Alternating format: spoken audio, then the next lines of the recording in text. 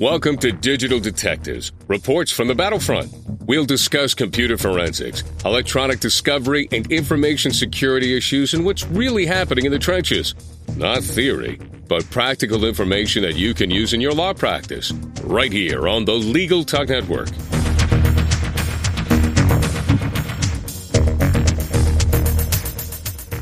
Welcome to this 11th edition of Digital Detectives. We would like to take this time to thank our sponsors, Applied Discovery, an international leader in electronic discovery, and Carbonite Pro, online backup for your law office. Carbonite Pro backs up your files automatically and continuously, so you're always protected. Learn more and try it free at carbonitepro.com. We're glad to have you with us. I'm Sharon Nelson, president of Sensei Enterprises. And I'm John Simic, Vice President of Sensei Enterprises. Today on Digital Detectives, our topic is the 5 hottest topics in e-discovery. We are pleased to welcome as our guest California attorney and e-discovery expert Josh Gilliland, who is perhaps best known as the author of the Bowtie blog, which Sharon and I follow avidly. Josh has given over 200 seminars on e-discovery throughout the country. Josh, we're glad to have you with us. Pleasure to be here. And for the record, the bow tie is real. You're going to have to give John some help. He's not very good at tying them. Once a year, I have to wear a tux, Josh, and I can never remember how to do the bow tie. So I really am thankful for YouTube. I coached a high school mock trial team this year, and they all wore matching bow ties and scarves. And so we did a lot of bow tie instruction this past March. It was a lot of fun. That's way cool. Well, to bring us back to electronic discovery, let's hit the form of production first, which is certainly always one of the hottest issues. What are the greatest problems and challenges here, Josh? Well, not stating one is a giant issue, and people sometimes still do that, especially those who are in state court. They're still figuring out how this works and stating how to request something or what form they want to review it in. Another issue is not discussing it at the meet and confer, and that's happening in both state and federal litigation, and that's a problem. Also, as Craig Ball and others have highlighted, a meet and confer is a process, not a one-time event. So this is something litigants truly need to discuss frequently and often with, we're going to produce natively, and if something needs to be converted to a static image for redaction, come to an agreement on that. Another issue is not using a review platform to review ESI. I've seen that in cases. I've actually seen people talk about that they just don't want to buy or use software as a service to review something, and that's problematic when they have 300,000 email messages to review. Sloppy requests that request things like all metadata. When you go, do you really want 145 fields out of Outlook, or do you really want 12? Things like that. Or do you really want system metadata? Probably not. So there's huge issues in just understanding metadata, which, people use to describe fields of information versus, embedded files and system files and things of that nature. And also those who engage in gamesmanship, such as producing as non-searchable static images, and thinking they can still get away with that. There have been a lot of cases, of course, sanctioning people for exactly that sort of thing. And rightly so. Josh, we're starting to see more and more the solos and the small, mid-sized firms are now getting involved in e-discovery. What are some of their biggest issues they have to contend with? Well, one is education. They have to ramp up and, because when I was talking to friends out here back in 06, 07 about e-discovery, a lot of their reactions were, I don't need to worry about that because I practice in state court, which was the biggest head in the sand statement that they could have made. A lot of them are now playing catch up. Now, my local bar association is putting on a bunch of e-discovery seminars, and they're working very hard to educate the local bar, and they're having good success. But there are many issues for the solo and the small firms. One is a lack of affordable tools for them. When you have review platforms that are geared for either multi-district litigation or service providers wanting to host things by the terabyte, those aren't tools designed for solo practitioners. They're generally out of the price range. If you go up to a solo who's representing an individual who, say, got hit by a car, There might be some text message evidence. There might be some email messages. There might be some scans of doctor bills. And when you go to a service provider and the service provider says, sure, we'll host that data. It's going to be $100 a month per user, and we'll charge you an extra $200 a month for hosting. That doesn't work, especially when you could put that all into a desktop review platform and not have to have monthly costs that are being passed on to a small client. With all that stated, there is great hope. There are some wonderful desktop solutions that are within the budgets of small firms or solo practitioners. And it's also a matter of time before cloud-based review is affordable for solos. Bruce Olson, who you are good friends with, has highlighted that. And so there is a change afoot, and things will get better for them. Can you name, Josh, a couple of the desktop platforms for review? Because I know probably some listeners don't even have a clue. Yeah, I'll speak for my alumni. I was at CT Summation, which is now, a part of Access Data, and they have a wonderful desktop review solution. You also have the Concordance product line as well, which has a new version coming out.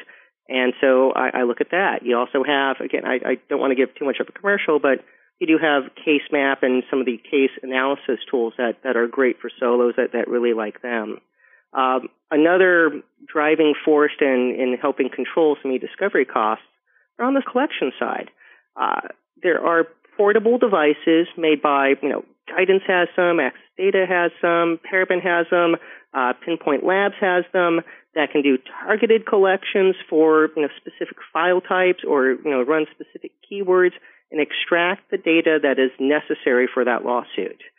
And those portable devices that can be deployed can help drive down the collection costs, so people aren't imaging, full-blown hard drives left and right.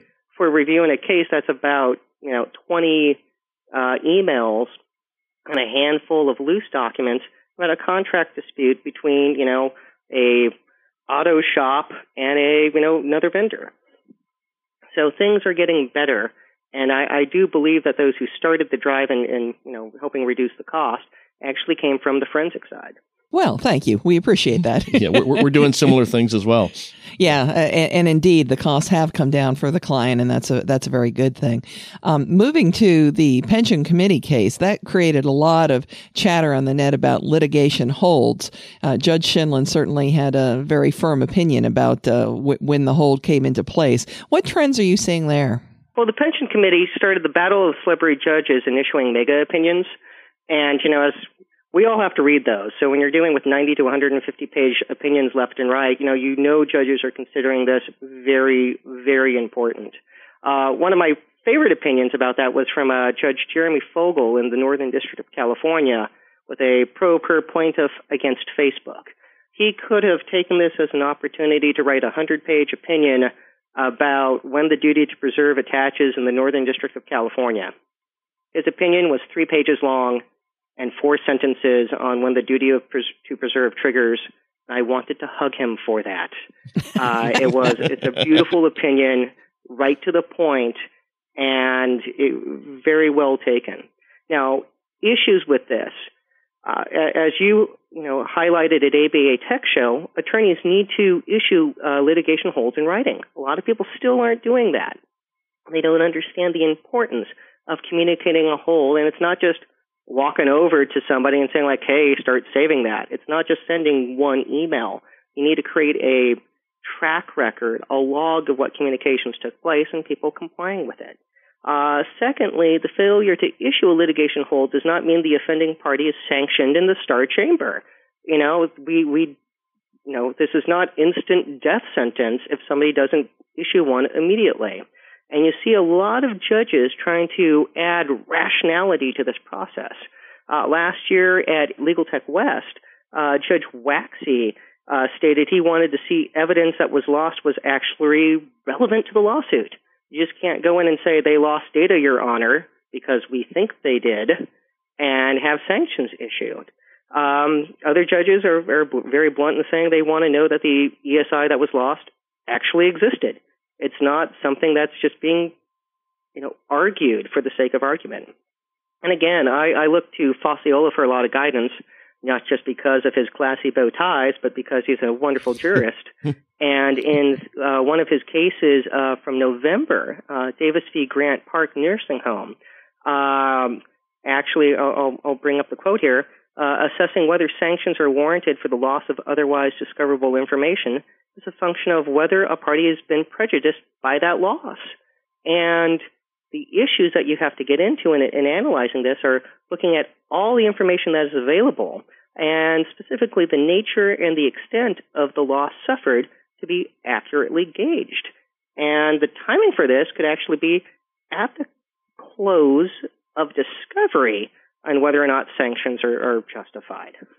You know, Josh, when we read the sanctions cases, it's clear that preservation of ESI is poorly understood, and you kind of touched a little bit on that when you were talking about the collections. Mm-hmm. What kind of challenges are there causing these problems? You do have, preservation should be rational and should be proportional. The problem is there's not a lot of case law guidance on what that means. There is no written requirement, that states that every hard drive in litigation has to have a bit-for-bit image done of it. That would, be exorbitant if you have an 8 terabyte SAN server. No one's going to say, hey, you have to go out and, do a bit-by-bit image of that in its entirety. You're probably going to want to do a targeted collection. The problem with that is no attorney wants to be the test case in saying, hey, we figured out that this targeted collection would be completely defensible, and be the ones to argue that. As a transactional matter in talking to clients, that makes them very nervous. So this is, sticky, because I'm a huge proponent of smart collecting, of targeted collections, of doing what rationally makes sense, of if you have, again, that small party, private individual, you probably don't need to do a forensic image, a bit-by-bit image of their hard drive in its entirety. You probably could do a defensible image that's done in a forensically sound manner of specific folders, of specific email messages, because you don't need to go through the soap opera of their lives in copying everything and then figuring out how to dedupe it, denist it, and distill it down back to the specific folders that you actually needed.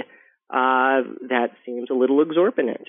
So, but the problem is no one wants to be the test case. That's where that cooperation thing comes in, right? Yeah, put the knives down, because it affects both sides of the V. Both parties have to deal with this. And this is where the meet and confer is profoundly important, and coming to an agreement, coming to a consensus of what is proportional in their lawsuit, what makes sense for both parties, so they don't drive up costs in collection, reduction, and review, making e-discovery a train wreck. There are ways to do this so it is not exorbitant. There are so many attorneys who fear e-discovery because they just automatically assume it's expensive. I consulted on a case, we came in late, where the party just decided outright e-discovery is expensive.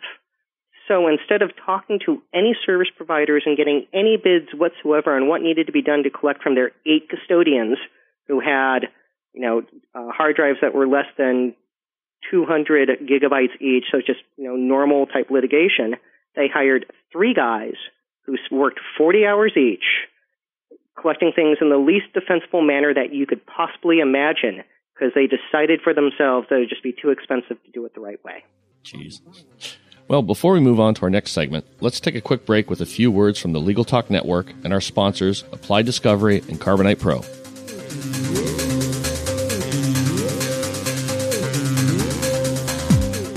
Applied Discovery, a global leader in complex litigation preparation and management, combines subject matter expertise and innovative e-discovery technology in a complete and proven process. From litigation readiness to collection, analytics, processing, document review, and production services, we manage your entire process with dedicated project managers to ensure quality and workflow efficiency. With our team, including former practicing attorneys and technology experts, Applied Discovery can help you successfully navigate the challenges of complex discovery. Discover Applied Discovery today at applieddiscovery.com. A computer disaster is devastating. Imagine losing your client files and billing records. That's why more law offices are using Carbonite Pro Online Backup. With Carbonite Pro, your files are backed up automatically, so it really gets done continuously. They're stored securely and safely off-site. Plus, each employee can access their backed up files from any computer or on their smartphone with a free app. Prices start at just $10 a month. Start your free 1-month trial at CarbonitePro.com. That's CarbonitePro.com.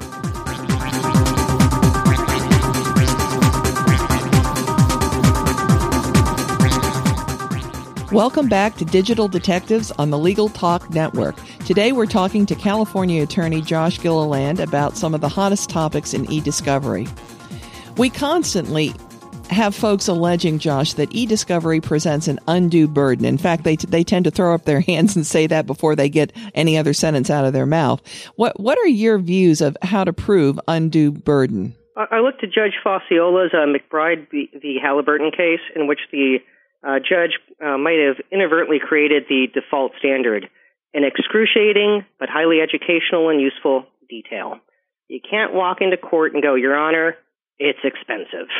The courts want to know why. They want to know where the data is. They want to know how it's stored. They want to know what process needs to be done to preserve it, what needs to be done to review it, how many hours that will take.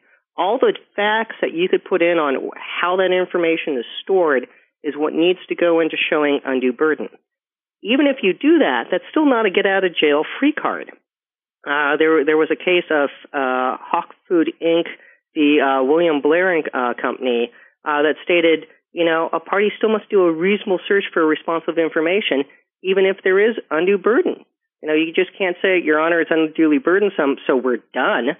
That might be the case sometimes, but it's not the case universally across their entire data universe.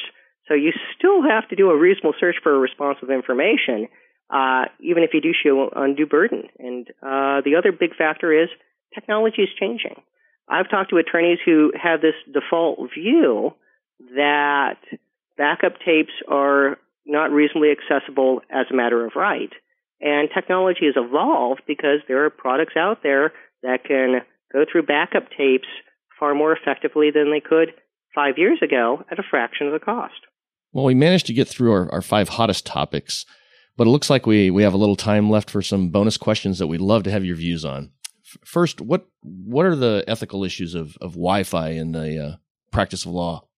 Well, there was a California ethics opinion that came out, and it's California State Bar Professional Responsibility and Conduct Formal Opinion number 2010-179, in which some California attorney went to Starbucks and used the Wi-Fi at Starbucks and got more than an espresso with a twist of lemon. Somebody might have watched what she was doing. Someone might have hacked her. Something that wasn't right happened. And so somebody asked for an ethics opinion in California. And they came out with a 6-factor test on when it's okay to use Wi-Fi. Now, the biggest issue probably isn't going to get a cup of coffee, but it's using your Wi-Fi at home. Do you have an encrypted wireless network? Do you have, all these security features on your computers? Those are the issues that law firms need to think about, because I guarantee associates are taking laptops home every night because they have billable hours to make, and they're working indefinitely. That's the downside of having a laptop. And California actually issued a 6-factor test on whether or not it's okay to use a particular Wi-Fi network. So those are the issues, and I think the biggest one to watch for is when you're working from home, make sure that you have proper security set up. Yeah, I think you're right. That's something we certainly lecture about all the time, too. And it's amazing how they don't know how to do that. But that's a whole nother podcast. So let's move on to a question I had. Another hot topic, I think, is a third-party request to electronic communication service providers. What are the trends you see there, Josh? The Stored Communication Act of 1986 has some teeth to it. It is a barrier in information from, Yahoo, Facebook, Google, being produced to litigants. I read a case last week, and it was sad. A father's, was trying to find his kids. His ex-wife, took him to Egypt and disappeared. And he wants to find his kids. So he sent out third-party requests to Yahoo and Google trying to get access to her email and saying by her failure to appear in the lawsuit, that default was enough to amount to consent under the Stored Communication Act. Now, the judge went, no, it's not. No one's done that before, and so we're not going to do that. So it is a barrier. You're starting to see cases in Santa Clara, California, because that's where these companies are venued. So both the federal courthouse and the state courthouse here are dealing with third-party requests under both code sections in which people are trying to get information by third-party request instead of a direct request to the opposing side for ESI. I think we do have time for one more question, John. You want to ask one more? Sure. How do you think applications are going to impact the practice of law? You know, apps in particular, the things that we're seeing on iPads, et cetera, that seem to be really hot. They will be very helpful. You know, just as 15 years ago, when online legal research really took off, it didn't mean the end of law libraries, but it helped level the playing field on attorneys being able to do legal research. Same for apps. A friend of mine was arguing a criminal trial here, and there was a fight over the evidence code, and he had the evidence code on his phone, and he was looking it up, in court, during argument, and the judge snapped at him with, stop playing on your phone. To which the attorney retorted, Your Honor, I'm looking up the code section. And to which the judge said, I'm sorry. Judges like that sort of thing, because if we're in court arguing, we need to be correct. So being able to access, and there are a lot of wonderful apps out there, and there are a lot of great code sections. There's also great legal dictionaries. And those are the things that truly do help people look up things on the fly. So I'm a huge advocate that I do think that will be very helpful. Just as litigation support software, when that first started coming out 20 years ago, helped make review a lot easier. It will be a trend that helps people practice law efficiently. And for those who are trying to use the iPad or iPad 2 in their practice, the new book by Tom Mile, iPad in an Hour for Lawyers, is phenomenally good. And he lists a number of applications that are really very, very useful. And one of the best tips he gave me was just to search the App Store with the words law and legal, and you'd be amazed how much you find that can be useful. So anyway, that's a sidebar tip, but it goes along with the answer to the question. And Josh, we thank you so much for joining us today. We really appreciate your sharing your expertise with us on this podcast. Thank you so much. It was a pleasure to be here, and I hope you have a wonderful day. That does it for this edition of Digital Detectives. And remember, you can subscribe to all editions of this podcast at LegalTalkNetwork.com or on iTunes. And you can find more about Sensei's computer forensics, technology, and security services at www.senseient.com. We'll see you next time on Digital Detectives. The views expressed by the participants of this program are their own and do not represent the views of, nor are they endorsed by, Legal Talk Network, its officers, directors, employees, agents, representatives, shareholders, and subsidiaries. None of the content should be considered legal advice. As always, consult a lawyer.